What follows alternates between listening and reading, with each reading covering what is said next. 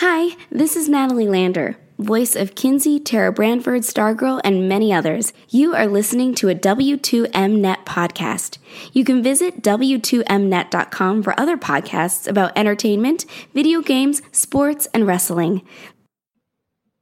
All right, and we are live right now. It is the return of Soccer to the Max, and here with me, it's awesome to be back and have the whole crew. Rachel is back here.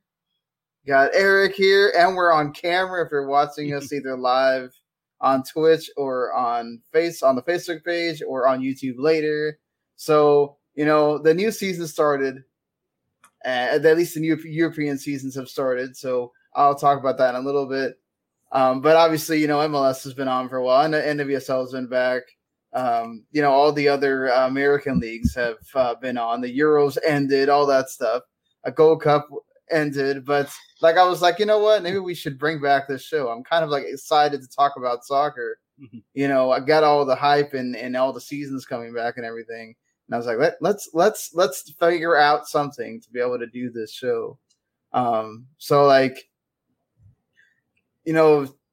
It's been a while since we've all been here gathered to talk about this. I mean, one of the things that we're kind of trying to do for this go around is have segments and have topics for everybody.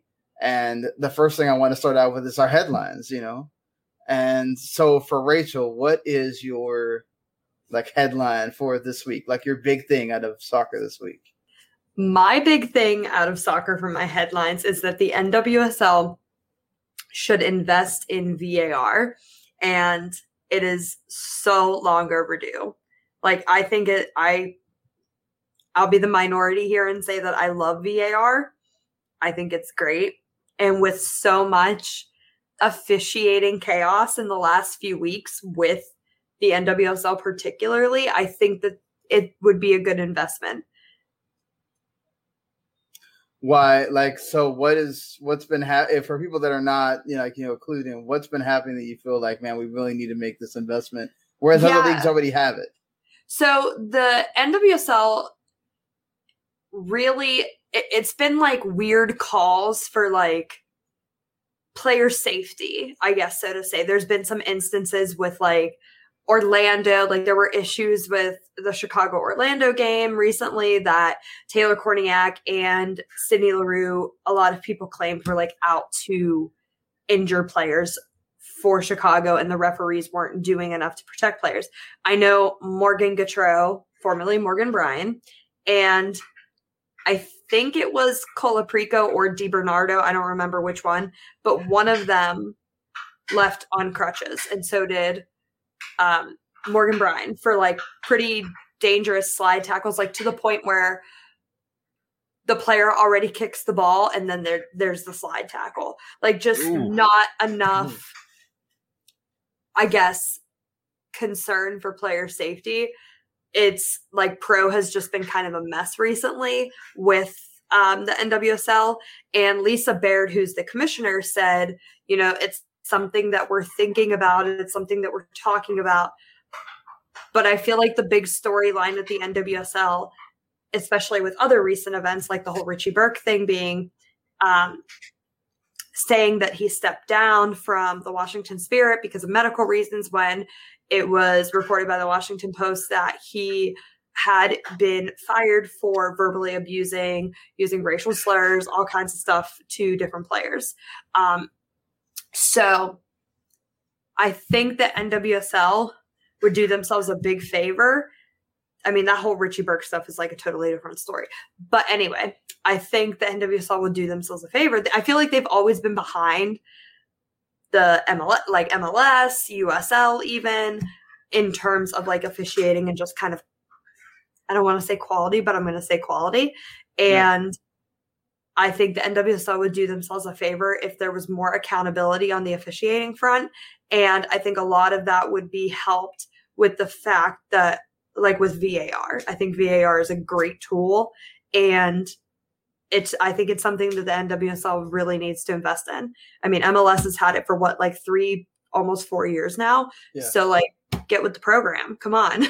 They used VAR at the World Cup in 2019 and during past Olympics. You would think with MLS being the ones that really originated this thing, as far as like really wanting to use it, that a lot of the American leagues would already it would be something you just transplant to the American leagues already. So it's kind of weird to see that NWSL is not using it, or has not already hit up the MLS about it. So I mean, and we're seeing like all the leagues basically use it now. Almost all of them. So it's there's weird. So many partner clubs like Thorns Timbers, the OL Reign in Seattle have been partnering on stuff. Yeah. Pride, Orlando City SC, like keep going down the list. I mean, even with the USL, Louisville City and Racing Louisville, I just don't understand where the mismatches and why the NWSL is so against not like staying up to date, I guess. And with something like this, we've seen over the years, yes, there was the initial gripe, but with the overall VAR setup, it's just been easier and easier to implement. And as we've seen, for all the people who say, oh, we hate it, it ruins the game, takes too long with these calls, like everything else, it's been adapted. Calls are quicker, everything's more efficient, so it's not hard. And I'm curious as to why the NWSL is like, okay, we want to be, and we already are, at a fairly good level of competition, the top tier. We need to keep it that way. I mean, like, so, Eric, what do you think is the big thing for you this week? Well, for all of the hype and the chaos and controversy around Lionel Messi's big move to PSG, we're not necessarily done, as there's potential more shakeups in the works. Specifically now, Kylian Mbappe. Well, he's going to be out of contract soon. All kinds of negotiations could be going on. They're set for him to meet with PSG top brass this week. Not only have Real Madrid stepped up and said, all right, you want 150 million euros for Mbappe? You got it. Not only is that being his preferred destination, but another familiar face that you could say a frenemy of the new star coming into play, as PSG has come out and said, if we lose Mbappe, we're going to make a call to Juventus and get Cristiano Ronaldo. See how that works. I mean, is PSG using some sort of cheat code for FIFA that we don't know about? You're not supposed to do this in real life, last time I checked. I mean, they got that Qatari money floating around. So, I mean, what a better way.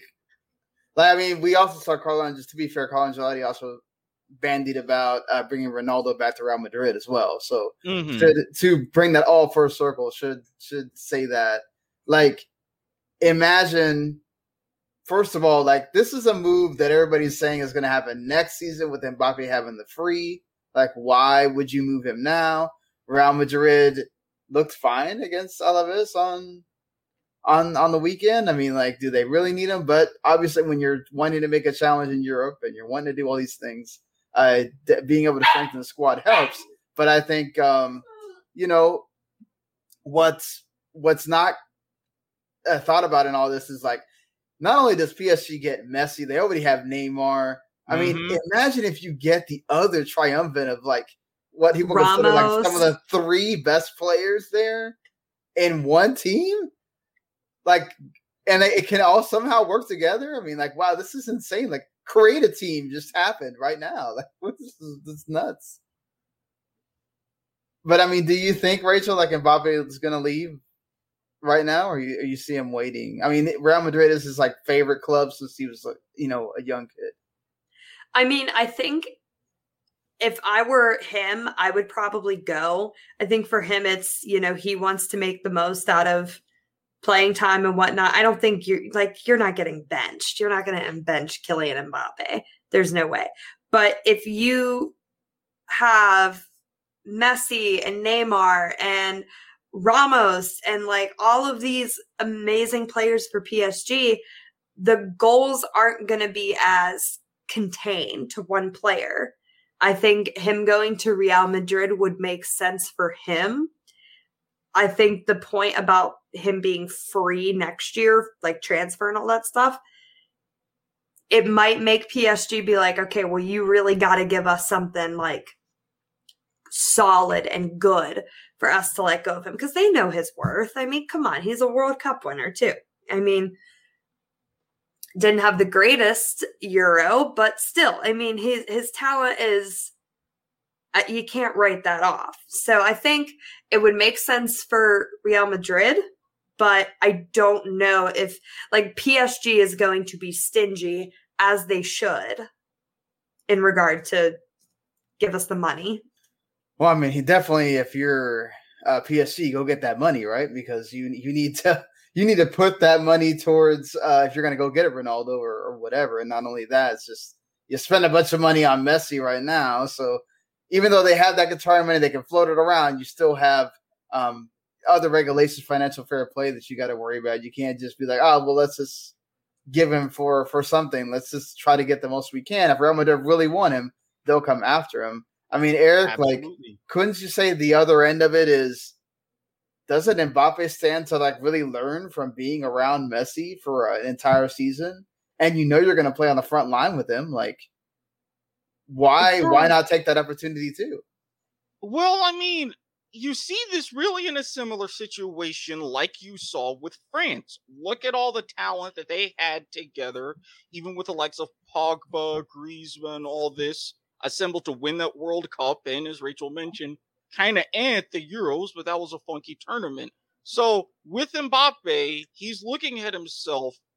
I don't know whether he's hearing the hype or not, but it's out there that, okay, just like we had Ronaldo v. Messi, you were now that defining player in the era of Mbappe v. Erling Haaland. So do you really want to go somewhere and be the man, which he would be unquestioned at Real Madrid? And would that put them over the top against a weakened Barcelona? I would personally think so. So if you're dealing with that kind of mentality, it is very, very alluring. Now, if he's not, then of course he will be willing to stay this season, learn all he can, soak everything in, going towards the World Cup in Qatar in 2022. But if you've already got bright lights, you're going to want to look for something even brighter. Yeah, I definitely think this is gonna be a battle. I'd surprised, very surprised if we just see Mbappe go in this window. But I mean, crazier things have happened.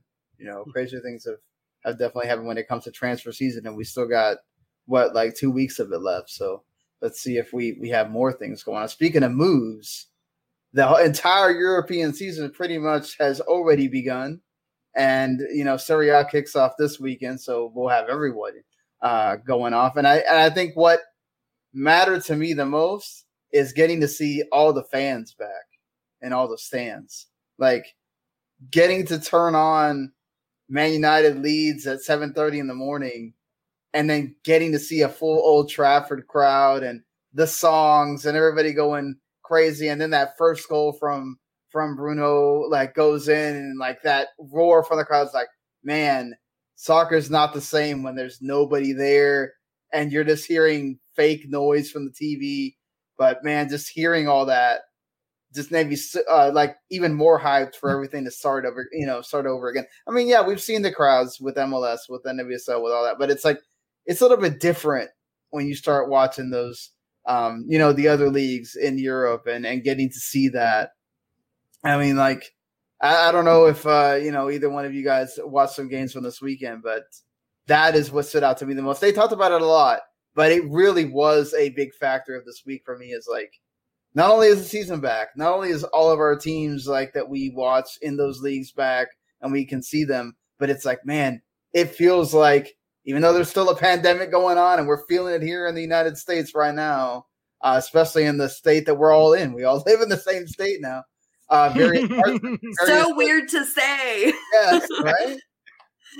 Various different parts of it, but still, it doesn't feel like that when you watch these games with the crowds being there. Like, what did y'all think?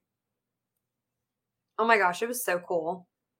It was so cool. Like I mainly watched the games in Germany. And it was just, I mean, it was amazing.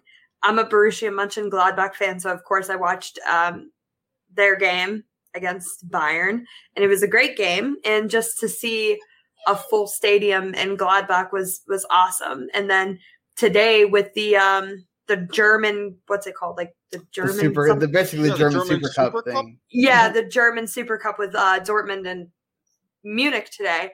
It was awesome. I mean, it really felt like you really don't know or realize like what you miss until it's gone. And I hated the artificial crowd noise. I was like, if they're not there, then don't pump it in. Like, it just doesn't make sense. Right. Now, there was a kind of cool side and an interesting side when it was silent, that you got to like hear the players talk to each other. You got to like really get that in the game tactical kind of like it. For the soccer nerds, it was very tactical and cool. But there's nothing better than watching soccer and just hearing fans go crazy. And so that was awesome. Felt cool. Eric, anything? I mean, even for looking at some of the matches with the smaller clubs, I'll get to one in particular later, it's just that extra level of energy that we've all missed. Yeah, you saw the great stadium designs with the seats and everything when the matches were behind closed doors, but the different tifos, just everybody jumping out of their seats when they see the players walking onto the pitch. It's like, I've missed that. Yeah. I've missed seeing that feeling because it gives me extra motivation to maybe throw things at the screen or whatnot, but I can feel it even reverberating just as a viewer. So I can only imagine this relief of it's like, okay, we're not back to normal yet, but now we're getting our big things. Now we can go to the matches. Yeah, and it's not only going to the matches. I mean, it really, I think felt, you could feel it with the players and how they played. When you're scoring goals, you're actually reacting to fans that are there. And I think it's even more like cool thing for me is imagine when the Super League thing happened, if fans could actually be in stands when that's happening. Not only would you had the thing that happened with, Manchester United and the fans, going into the stadium and everything, but it would have been worse because they're there telling you about it constantly. And you saw it happen with this whole thing with Manchester City and Tottenham with Harry Kane, whether he's going to move or not. You saw by the end of the game when Tottenham is winning and it looks like they're going to win. What are they yelling at Harry Kane?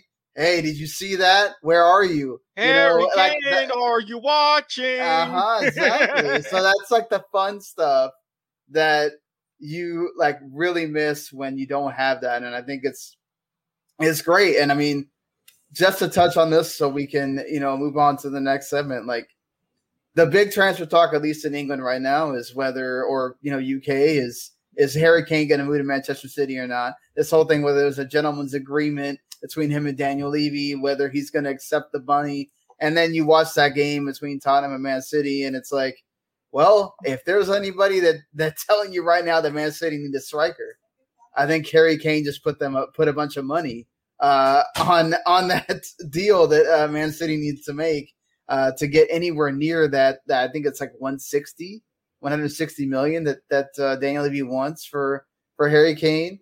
So, like, first of all, do you think he's going to move by the time we get to the end of the season or end of the window? Do you think he's a Man City player or no? If I'm going with my gut, I'm going to say no. And I get, yes, City being title contenders, now consistent in Champions League, you want to hunt for those big trophies. And you've already got Jack Grealish, the Premier League's first £100 million man. He got poached from Aston Villa. Now he's at City. Now you've got Chelsea coming in, luring back Romelu Lukaku from Inter Milan. So the money is just going to be up and up and up. I think City's going to try, but to me personally, I don't see it. I think there's going to be something in the way. Harry Kane probably won't be happy, but not this window. In the winter, though? In the winter, maybe. I mean, if Tottenham is languishing, say they're struggling, they're in the Europa League, they're not quite hanging on to a Champions League spot come Christmas, yeah, I think that could be the driving force and you could see him out. I think the money is certainly interesting. Like you said, it's like up and up and up. I really think it just comes down to how much is Man City willing to pay.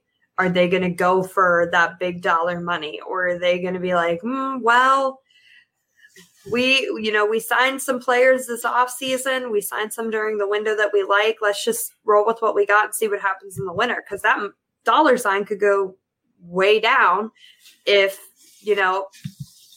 Kane doesn't do anything. So, yeah, I don't know. I think I agree with you there, Eric. I don't know if he goes in the summer with 2 weeks left, but I think there's a good possibility it does happen in 2021 later.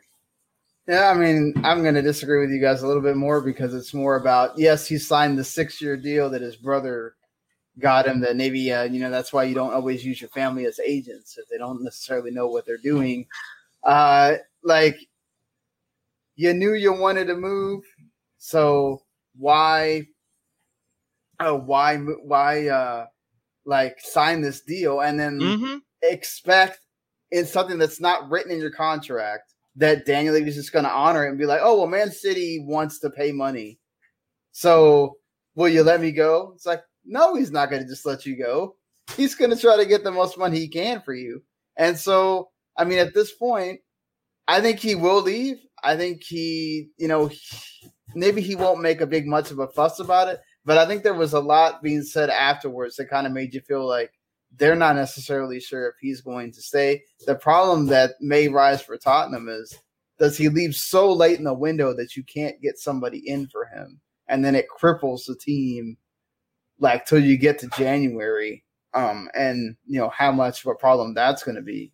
Especially if they're gonna wanting to venture into Europe, a Europa place, but still, do you want to, or the conference? I think it is that they're, but still, that's the thing is I think Man City already stated they're gonna make a play for him. They're gonna put in more money, and I think he winds up going. Maybe they come to some kind of agreement for a little bit less than whatever Levy's wanting, or they send him a player because Man City's got too many forwards at this point, so they probably need to let go of one. I could definitely see Gabriel Jesus coming on the back the other way to Tottenham or something.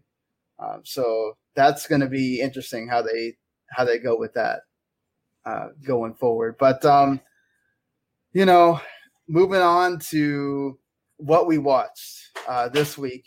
We kind of talked a little bit about it this week already, mentioning it. But for me, the one game that I really did sort of focus on was getting to watch Man United at 7:30 in the morning, getting up early, and then getting to watch that performance that they put on. Paul Pogba was amazing with his 4 assists. And it's crazy to think, I wonder if he would, do that all the time. If he would be able to play this way and, it's like sometimes you wonder, man, the way he plays for France, he doesn't necessarily play that way for Man United, but he definitely did that in this game. And Bruno Fernandes was fantastic as well. We'll have to see what happens when Varane starts playing, if he still plays the double holding midfield and everything. But look, Leeds helps out United the way they play, so I don't know if this is a great barometer because they beat him by almost the same score last season as well. But it's encouraging. And then look at the schedule that they have going forward. If they can get on a roll, Eric, that's some good stuff there. Absolutely. And I really think one of the main changes that Ole did perfectly is all right, we're going out and we're getting Sancho, we're getting Varane. what we did with like the 4-2-3-1, we weren't able to maximize everybody. So we're going to do, like City, a few other teams, we're going to switch that 4-3-3. Get Fernandes, Pogba more in the midfield together, helping out that front line. And all of a sudden, loose, open space. Yes, again, Leeds United, but still, I mean, you were seeing this from Greenwood right on the edge of the box. It forced a great save. There was a lot more control that United had in these moments, and that allowed Pogba to become the first player ever in the Premier League to have 4 assists in a game. And Bruno Fernandes being able to push up just a little bit. United's first opening day hat trick since 77. It's like, if this is a perfect time for it to work. And now you're bringing in other people, it's going to just get even better.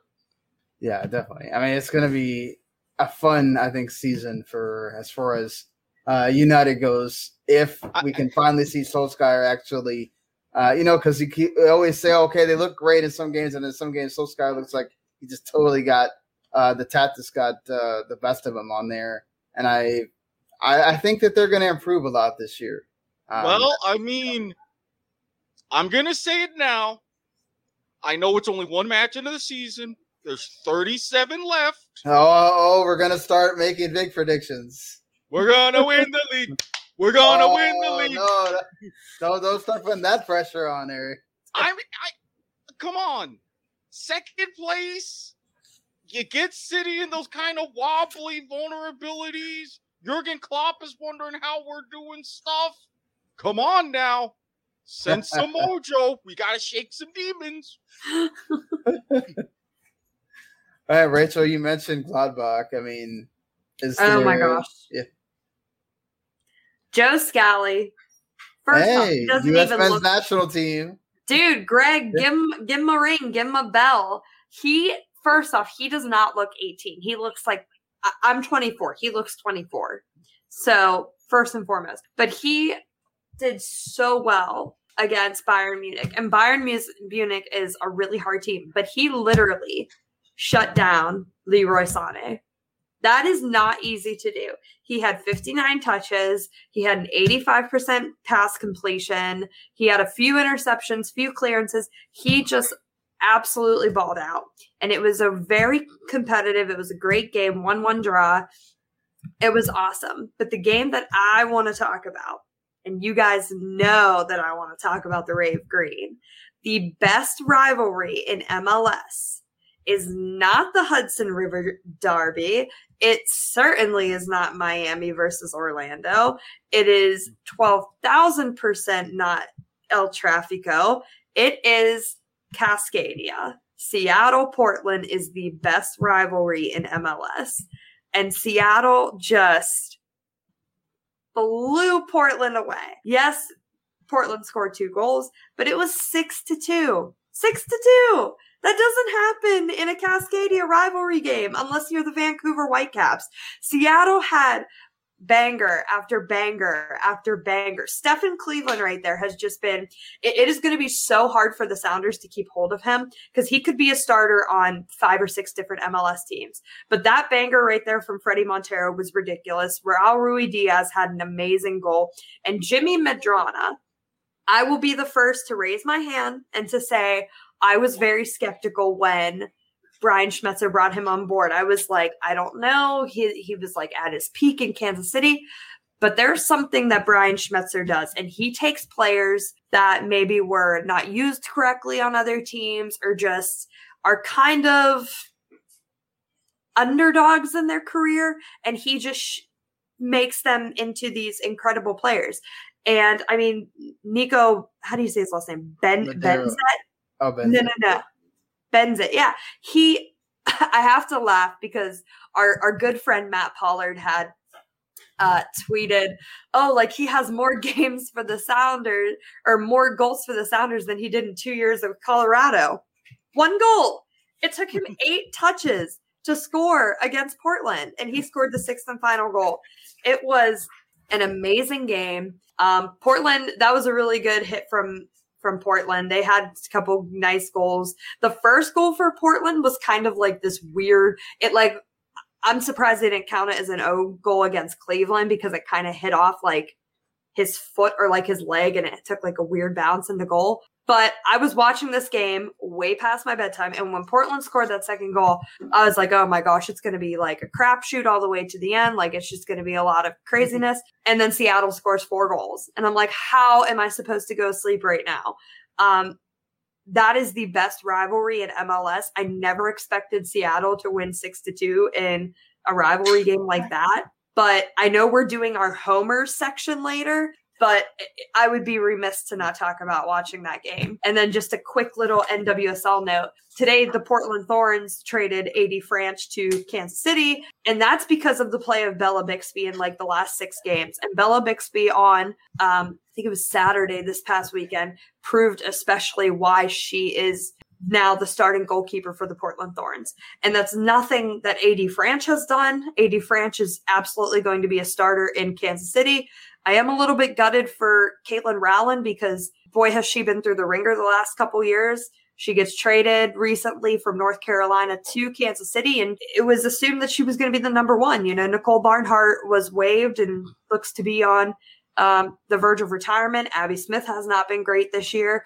And Caitlin Rowland gets traded to Kansas City, and she's like, yes, I'm going to be the number 1. And now AD France is coming to town, and she certainly is going to be vying for that number 1 spot and will probably get that number 1 spot. But Bella Bixby, Vlatko Antonovsky, you got to give her a call. It's time to get some of these aging goalkeepers out of here. You got to be calling up Bella Bixby. You got to be calling up Casey Murphy from the North Carolina Courage. They have just been absolutely excellent this year.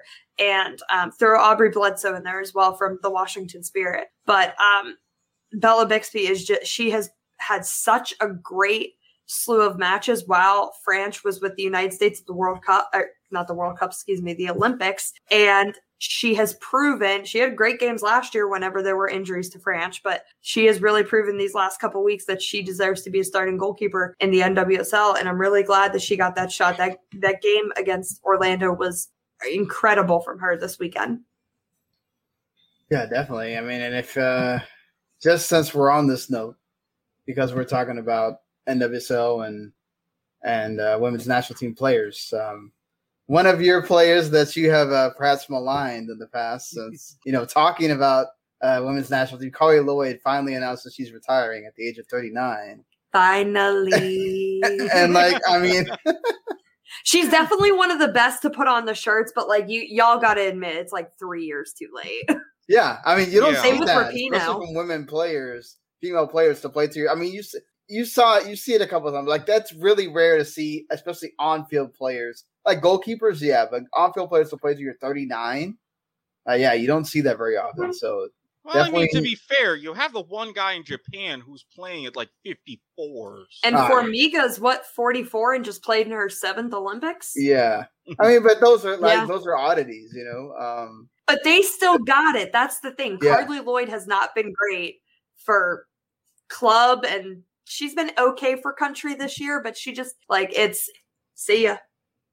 Yeah, it definitely feels like for a club it's been a while. Country, I think she still kind of gets up for it, obviously, but it definitely one of the best ever to play for the U.S. women's national team. And I saw some people stating if you had to make a Mount Rushmore of women's national team, does she belong up there at some point? I think so. Oh, you would say? Okay. It'd be close.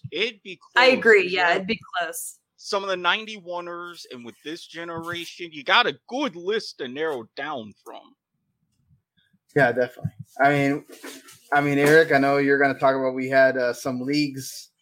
What's it now called? The Leagues Cup? They've changed this thing so many times now. Between the Leagues Cup, which the Champions Cup. Now with the Leagues Cup, I'm hoping they do get the chance to expand it to 16 teams like they want.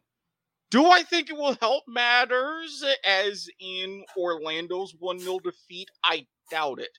You've got CONCACAF League Yeah.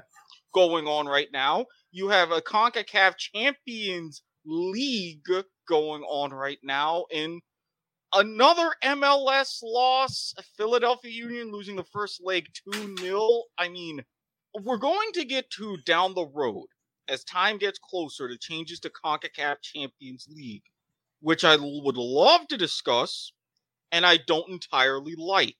Spoiler alert. But with what we're seeing right now, do I feel that MLS teams as a whole are getting better? Yes. But for some reason, we still can't break this Mexican block. And I thought, with how deep of a run you were making in the tournament, if this wasn't going to be the year, are we going to have to wait until 2023 when we see the format changes? I don't know. But it's like, I wasn't sad entirely, especially in Orlando City's case, because we have bigger fish to fry, but I'm still overall a little bit disappointed. Yeah, I mean, at least Seattle did their part. And usually being the number one team that usually get one MLS team that goes through. It's weird to see that all three Mexican teams, it went 3-1 this time with Sporting KC, Philadelphia, and Orlando all losing out. And Seattle, was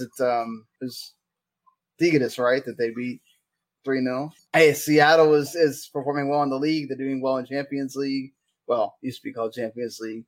And, honestly, I think the other thing that doesn't help them at all with this is, why are we playing the second leg a freaking month after this one? I don't get it. Imagine if the UEFA Champions League did this. Oh, we're going to play one leg, and then a month later, when you don't even know what's going on with what players are injured, what your team looks like, how they're playing, that's a completely different run of form that you're on a month later. I mean, it's like, really, we couldn't fit the fixture in to finish the quarterfinals completely before we move on, or it's like, this is weird scheduling.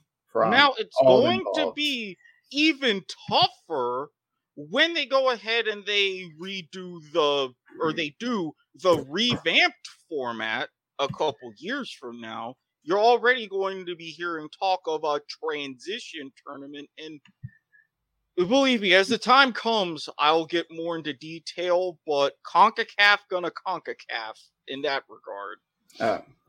We can't expect anything less than CONCACAFing, as that goes. Rachel, I mean, let's go ahead and get into your topic here, because, Canada won the Olympics, which I think was perhaps a surprise for many when it happens.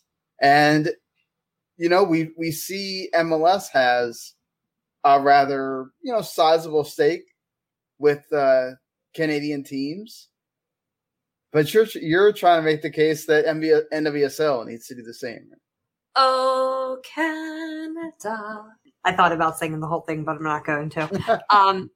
I can tell you, teach you the lyrics to it. I have a lot of Canadian friends. I did look up the lyrics. I was half tempted.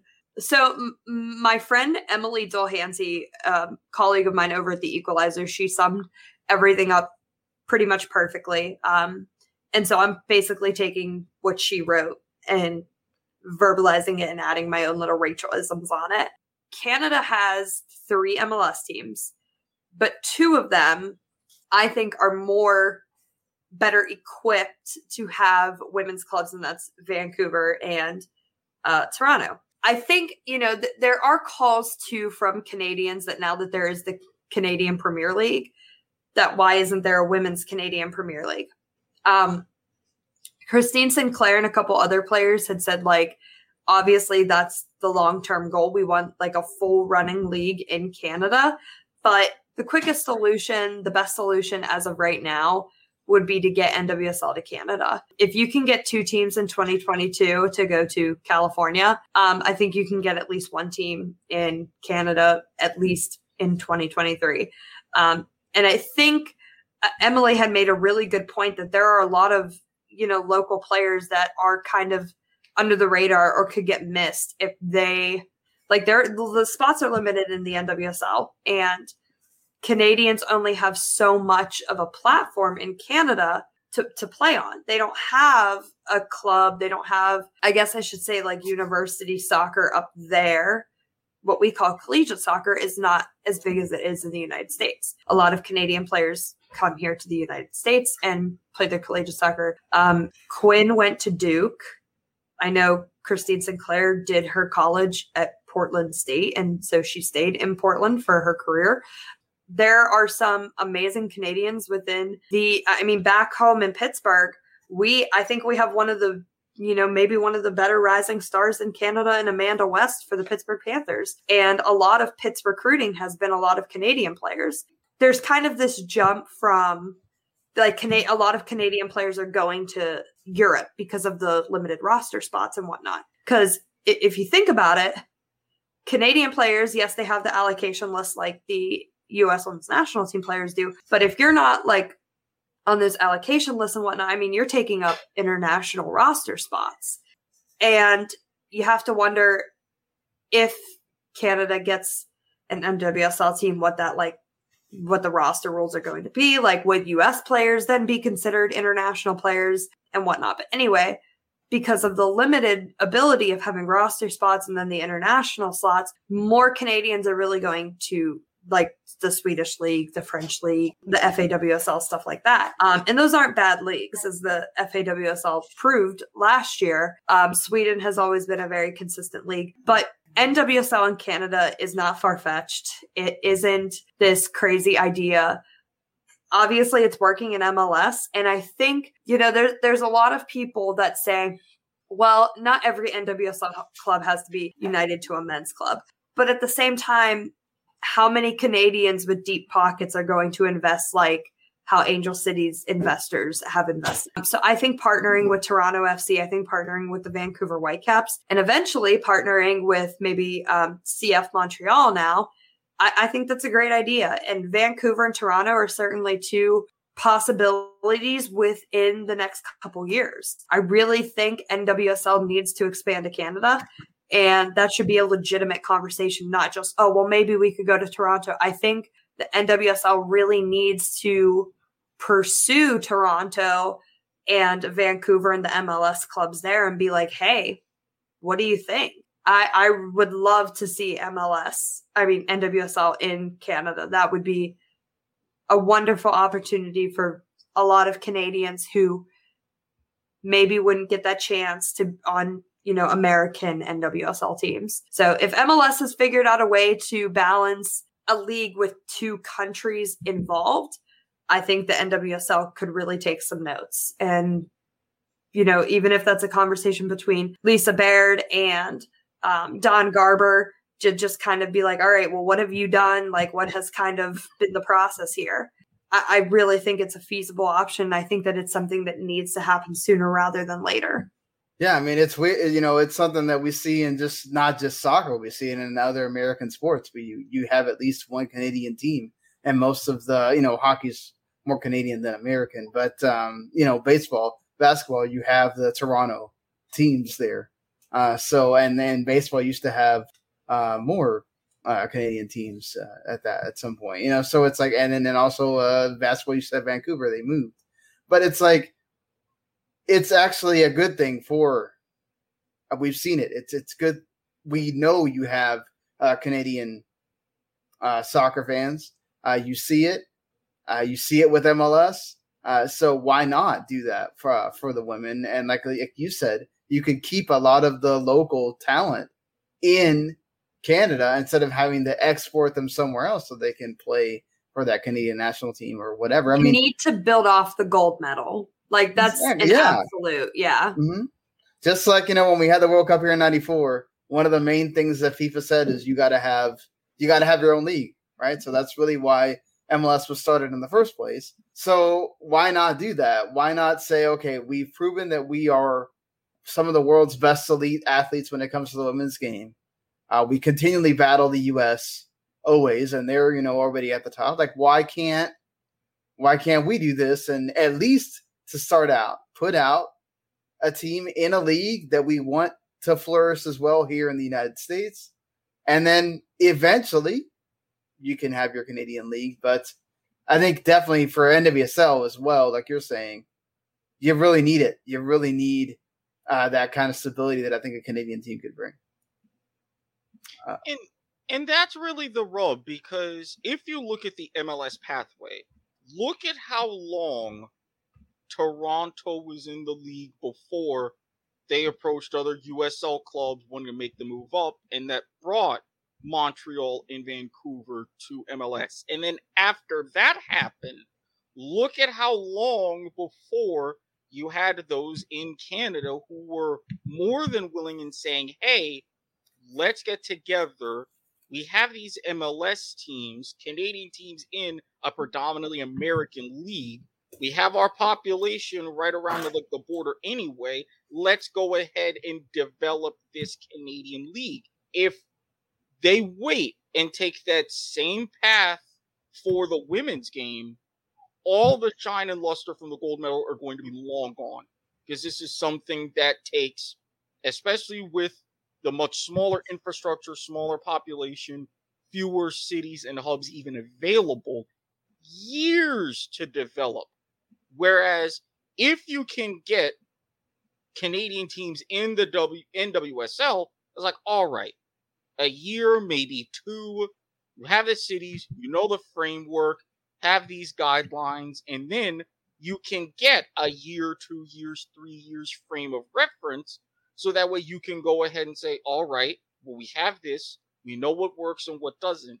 Let's tweak this and make it Canadian. Yeah, that's true too. I mean, but they have time to figure this out. Like the NWSL is still a growing league, and but I think that what you need right now is to really have a stability for that league, and we've seen this with Canadian teams. They really do help provide that, and I think it brings a whole other fan base to the league too, which you really could always use as well. So switching gears here to something that's actually very American, if you're going to look at it that way, because all of our leagues, for the most part, have some kind of salary cap or luxury tax. And UEFA is now kind of following the same path that we're seeing La Liga take for all of the leagues.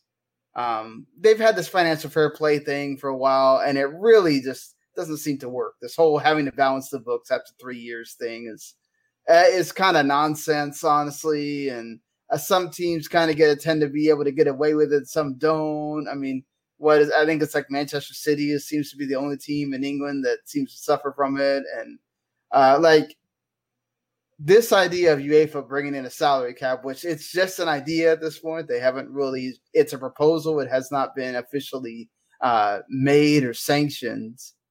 But I think there's something to be said for this being a good idea.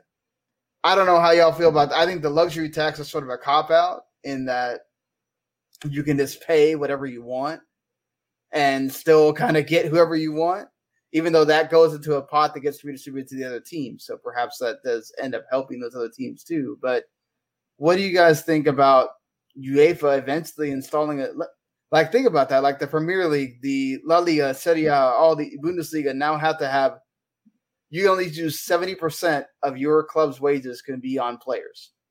And we're seeing this crazy thing happen with Barcelona right now, which is one of the reasons why they supposedly had to sell Messi.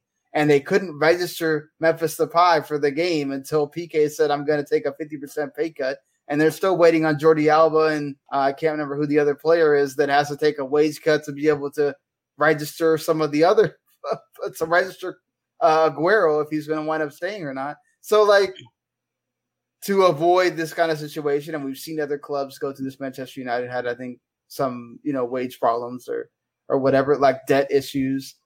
Do you think this is a good idea, a good stepping stone?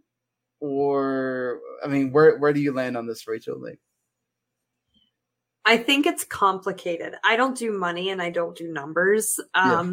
But I think that it's going to make these clubs budget a little more. Like, there are players that are going to have to take pay cuts. There are players that are going to look elsewhere for big money. I mean, I feel like it was just a couple years ago that the Chinese Super League was giving millions and millions and millions of dollars to these players, like just like more than they could ever make. And they were like, yeah, I'm going there. It's not the greatest league. It's not like you're not playing Champions League teams, but like, hey, money talks, right? So I think maybe you're going to see an exodus of players leaving UEFA, but I still think it is the most competitive conference in the world. I mean, I don't know if there's any argument there in this group, but money definitely talks. And I think players are going to go where the money is, especially like these older players that still like, they're super popular and they still got it. And it's like, well, might as well like end my career making big money so I can like lay on the beach for the rest of my life. Get that big payday. Yeah, for sure. I mean, Eric, you are a numbers guy. I mean, so like for me, I think this is a good first step, right? Introduce this with the luxury tax, and then maybe down the line, you see how this works. If it doesn't necessarily work, if you're just seeing people just constantly keep paying the luxury tax money, then you see if you can introduce a hard cap. But obviously, this has been something that like also when you would hear about the European leagues years ago, this was the difference between American sports and European leagues and other leagues. It's like, well, we don't have this salary cap thing. We don't have this forced parity thing. It's just, this is how it is. It's a bunch of teams are always going to be better, and you're just happy with being mid-table. You're happy with not being relegated.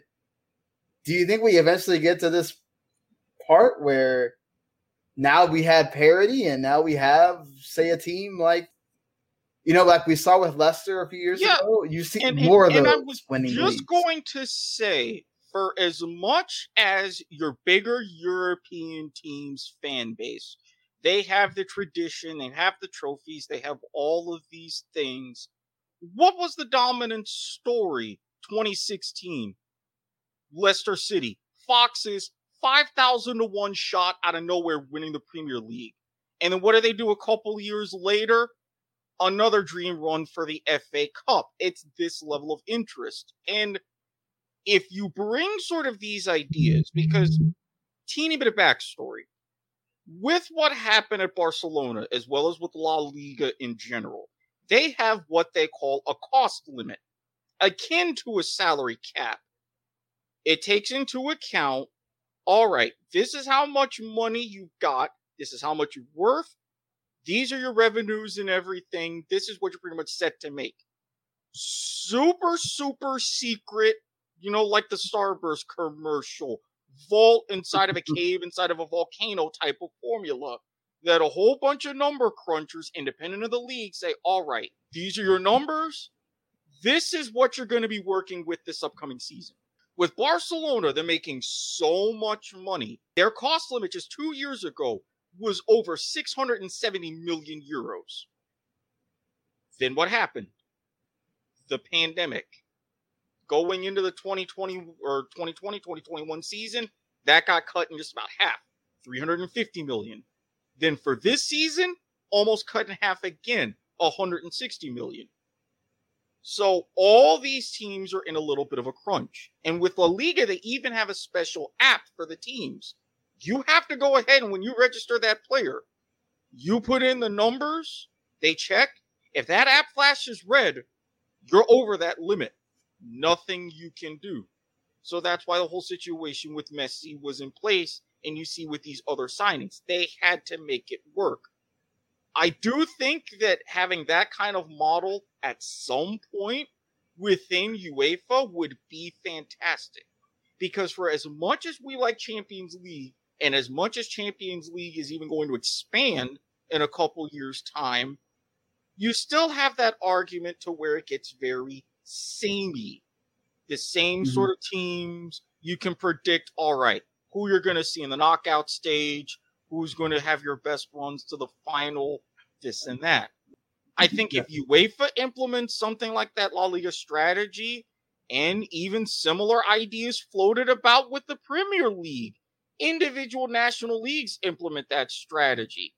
For all of these smaller teams, both within the top flight and below, some of whom are drastically suffering and are on the verge of or haven't already disappeared, it's going to be better for the sport in general.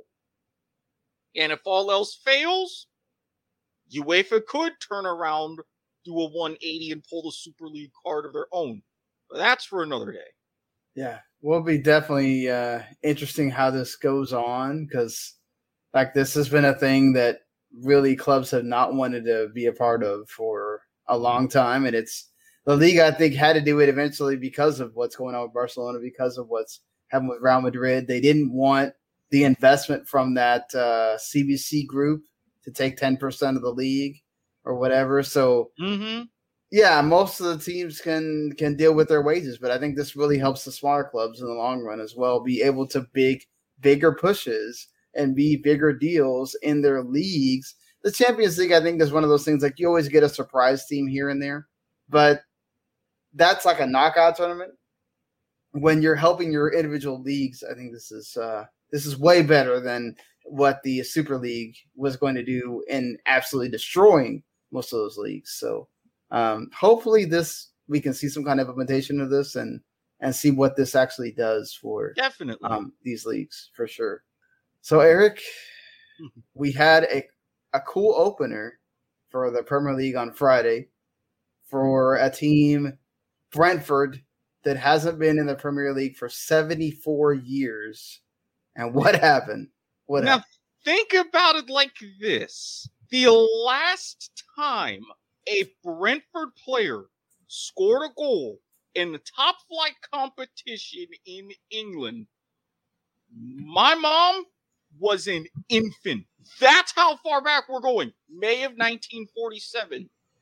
So, Brentford, the Bees, newly promoted Premier League debut, going up against the long-vaulted Arsenal. You think, okay, Arsenal, they're building, it's a cakewalk. All of a sudden, the match goes on. Oh, wait a minute, Brentford scored. No big deal. 1-0. Flukes happen, yada, yada. Arsenal got... Wait a minute, Brentford scored again. Oh, it's 2-0. Are we seeing something going on? And then the match, clock keeps ticking. Fans in the stadium going nuts. Full-time whistle blows. The upset is complete. The Bees swarmed over the Gunners. 2-0 win. I saw that and I was like, I can dig this. I really can.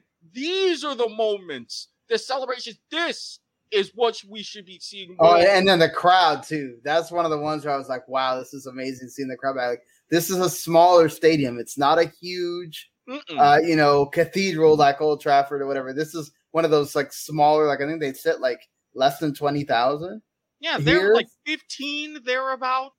And like you can see at parts, some of the crowd is like literally on top of you. It's pretty cool. Like, and then to see Brentford be able to, like you said, make that entire, not just get one goal and then, okay, we got to coast it. We got the second one and it was like, wow, all right, this is really I love happening. their coach. Yeah, their coach too.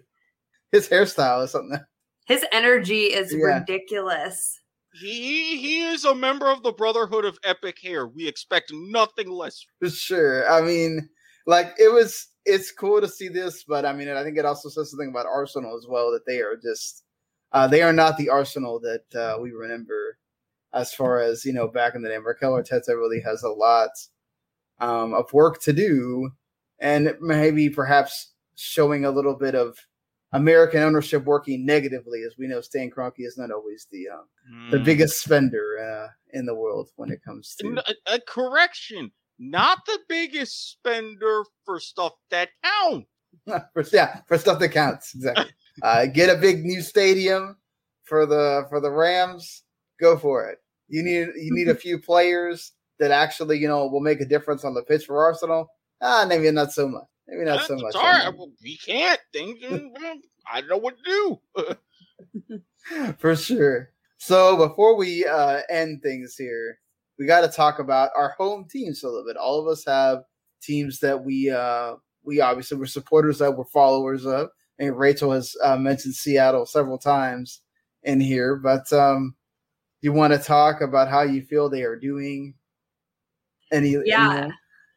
So Seattle it's so weird to see them this year doing so well out of the gate, because Seattle has historically, they start bad, then they pick it up and they make the playoffs every year. This year they started out of the gate incredibly. They had a little dip here in the last couple of weeks, but getting Nico Lodero back, couple of signings here in the MLS transfer window, it's been good for them. And I mean, they still have a long list of injuries. Stephen Fry, Jordy Delem, Jordan Morris, of course, tearing his ACL once again.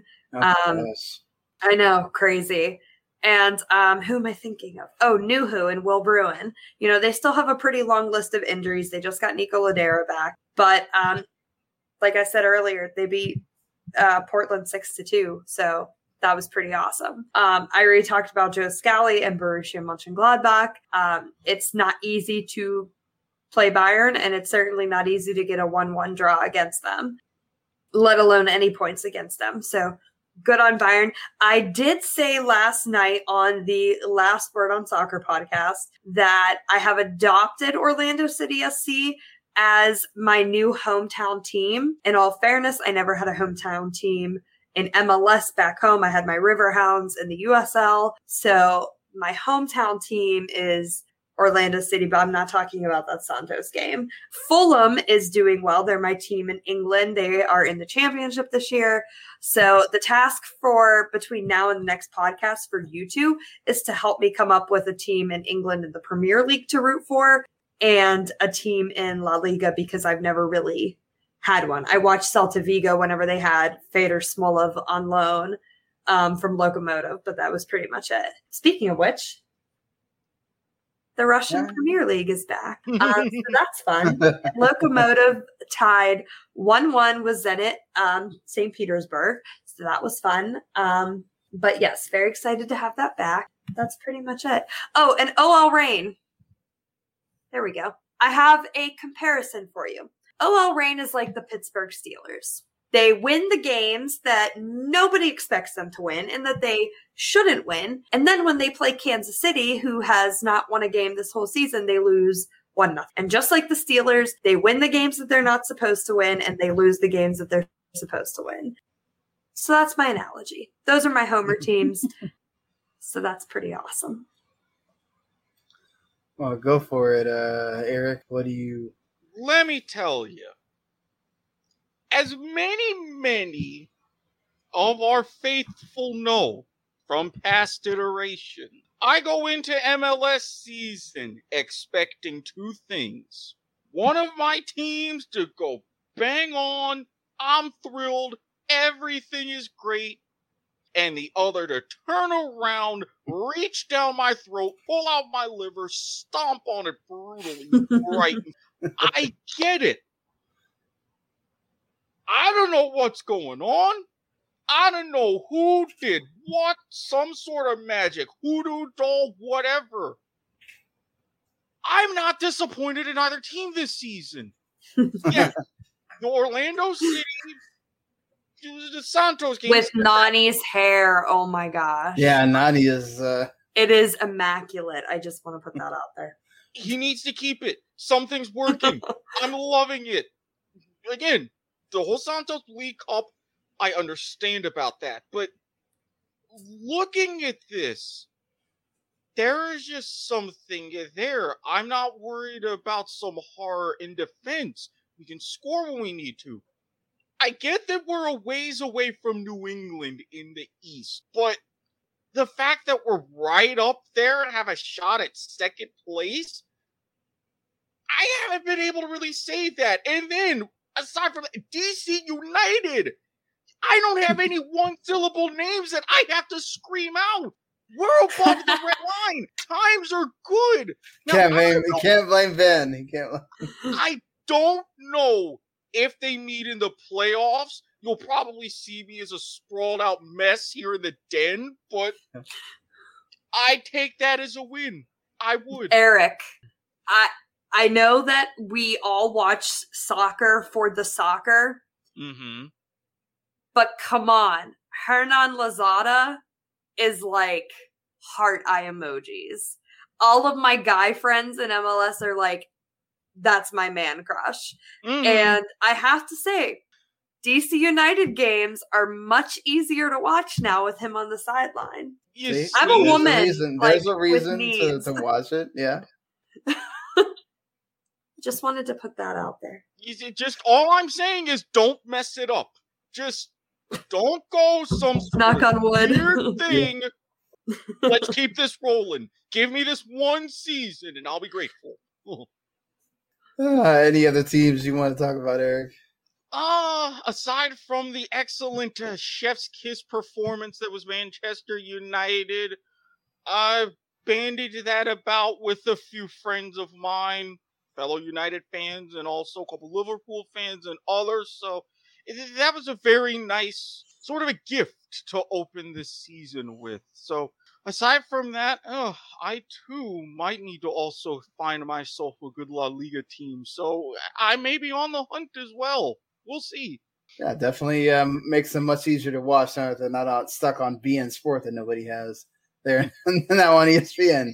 So and they are, and ABC as well. Yep, and ABC, as I'm sure they were very disappointed that Messi was not part of Barcelona for that game that was going to be on ABC. But either way, the Barcelona still played very well. And Martin Braithwaite, man. He out of nowhere gets a brace. Out of nowhere, getting 2 goals, off that hot Euro start and playing well. So, yeah, I mean, for me, I've already talked about Man United. They played wonderfully, and so great kick to the season. Let's see with this schedule that they have going on. Southampton next and forward, if they can keep that going, and then especially once Champions League starts, and then Valencia. That's my La Liga team is Valencia. Of course, from back in the day when Roberto Soldado played with them over there. He was like my favorite player for a while, so that team kind of just stuck with me. It was weird watching them. They looked decent, but then in like the first 3 minutes, they get a red card. So then like they're down a man the rest of the game, and you don't really get to judge them much on that, even though I thought they still played well. In that game, even down a man, and they were able to get a penalty, which got them the goal. So that helped as well. But at least they got 30 points. This one matters. Moving on from them, and I'm really excited to see Milan play again. Now that Serie A is going to start, and that's also on the Paramount Plus now in the United States. So if you have that, or you want to pay the $10 a month to watch it, they have like. I'm very impressed with how they are doing that this season. As far as if you care about Serie A, they give replays of everything, highlights of everything. So if you already watched it for Champions League, really going to be really worth it to watch it for the Serie A stuff. For me, I think I haven't watched the Super Cup game yet, so I was going to watch that once we get finished here. I can't not end this without getting to talk about Dortmund. And Haaland, man, he looked amazing. Not only is that hair amazing, but he was amazing in this game. 2 assists, that heck of a goal that he scored. Gio Reyna freaking got a goal in this here. So I mean, and then I don't know if y'all watched the interview with both of them afterwards. Looks like a little bit of a bromance going on between those 2 guys. Yeah, Dortmund is off to a flying start. And very impressed with how they're looking. I mean, obviously Bayern got hit with the COVID and everything else, so I don't know that we can totally judge them on that game against Gladbach, but we'll see how things move on. If Dortmund really is going to challenge Bayern and keep them from that 10th title that they are so wanting to go after. We saw Juventus get their chance taken away, so we'll see if Bayern gets to do that this year. And I don't get to watch them because they're stuck on BN. But very happy with how Marseille has been doing in France in the first 2 games. So hope that they can keep going on with that form and at least competing. I mean, yeah, it looks like PSG should be running away with it, but they didn't win the league last year, so maybe there's a chance that some of these other teams can compete for sure. And FC Dallas, I'm always going to be repping my Dallas and. See you Wednesday night, buddy. Yes, exactly. Yes. Tomorrow night, we're gonna be Rachel and I are they're gonna be rooting from far away against each other here to see who wins. It kind of sucks that Dallas got beat 2-0 because they were on a good run of form. Let's see if we can get that back, and Ricardo Pepi can be going back to scoring goals and everything. And America won, so that's positive. And they won the league and they beat Philly. So good on America to keep winning in Liga MX. I have a family that's like Mexican family that they're America fans. They were like, you have to be an America fan as well, America fan. So I was like, okay, I guess I'm a America fan. I don't. You couldn't just not be a fan for that one night, one match, just Club Tijuana. Yeah, right, Club Tijuana. But I mean, I don't know. Like if we get to the leagues, I think Americas will wind up losing to somebody because they're not as good as they've been in the past recently. So I don't know if they'll make it to the final. But I mean, I hope Seattle, if they end up playing each other, or maybe one of the other Mexican teams will beat them before we get to the final, so I don't have to root against them. We'll see. We'll see how that goes. But yeah, going to be another fun week with soccer. With, like I said, the Italian league is starting. You got more of the Champions League, like playoff is going to be decided in this week, and then we'll get the draw as well, which is always a fun thing for the UEFA Champions League. So we'll have that, and of course MLS and WSL, all those continue, and we'll see how things go.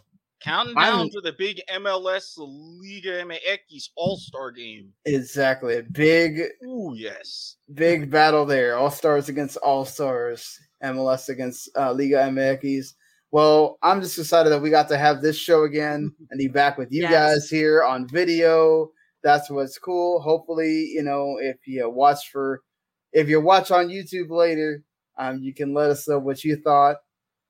Try to introduce some video in there as well, but I mean it's hard with restrictions as far as fair use and all that. So I know maybe you don't want to see all of our faces all the time, but hey, this is what's cool about doing video. We could do these kind of things. Let us know if you like. I've already had one of our shows taken down off of YouTube. I'm trying to not add another one. Exactly. Yeah, we don't want more of the stuff getting taken down.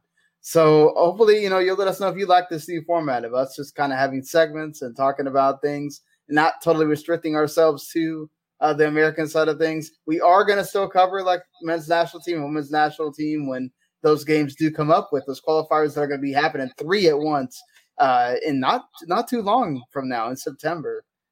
World Cup qualifying will begin. And, that's going to be for everybody, how they're all going to handle that as far as not just CONCACAF, but all the other regions as well. It's still crazy to think we're going to have a freaking Winter World Cup, guys. The World Cup final right around Christmas time. I mean, that's exciting for Christmas time, right? But still, World Cup is weird. Next year. Yeah. Can you believe that from the time that we're talking right now, the opening match is in just about 15 months? Yeah, that's crazy. That's it. That's it. That is nuts. Go Russia. Build off of 2018. Let's go, boys. Well, let's see how their chances fare as far as the U.S. and everyone else as we get down to that international break. But, well, for myself, Sean, for Eric, for Rachel, thank you for joining us again here. And we're going to be back every Tuesday night, Wednesday morning, whenever you're hearing this in your on-demand feeds. Sometimes Rachel won't be with us. She has other commitments.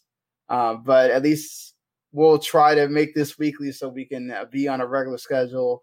And, hey, what's cool is that we're all here having fun. That's what matters. And enjoying this beautiful game. Enjoy the beautiful game, folks. It's back at the highest level. And we have so many more weeks to enjoy it for as well. Later, everybody. Later.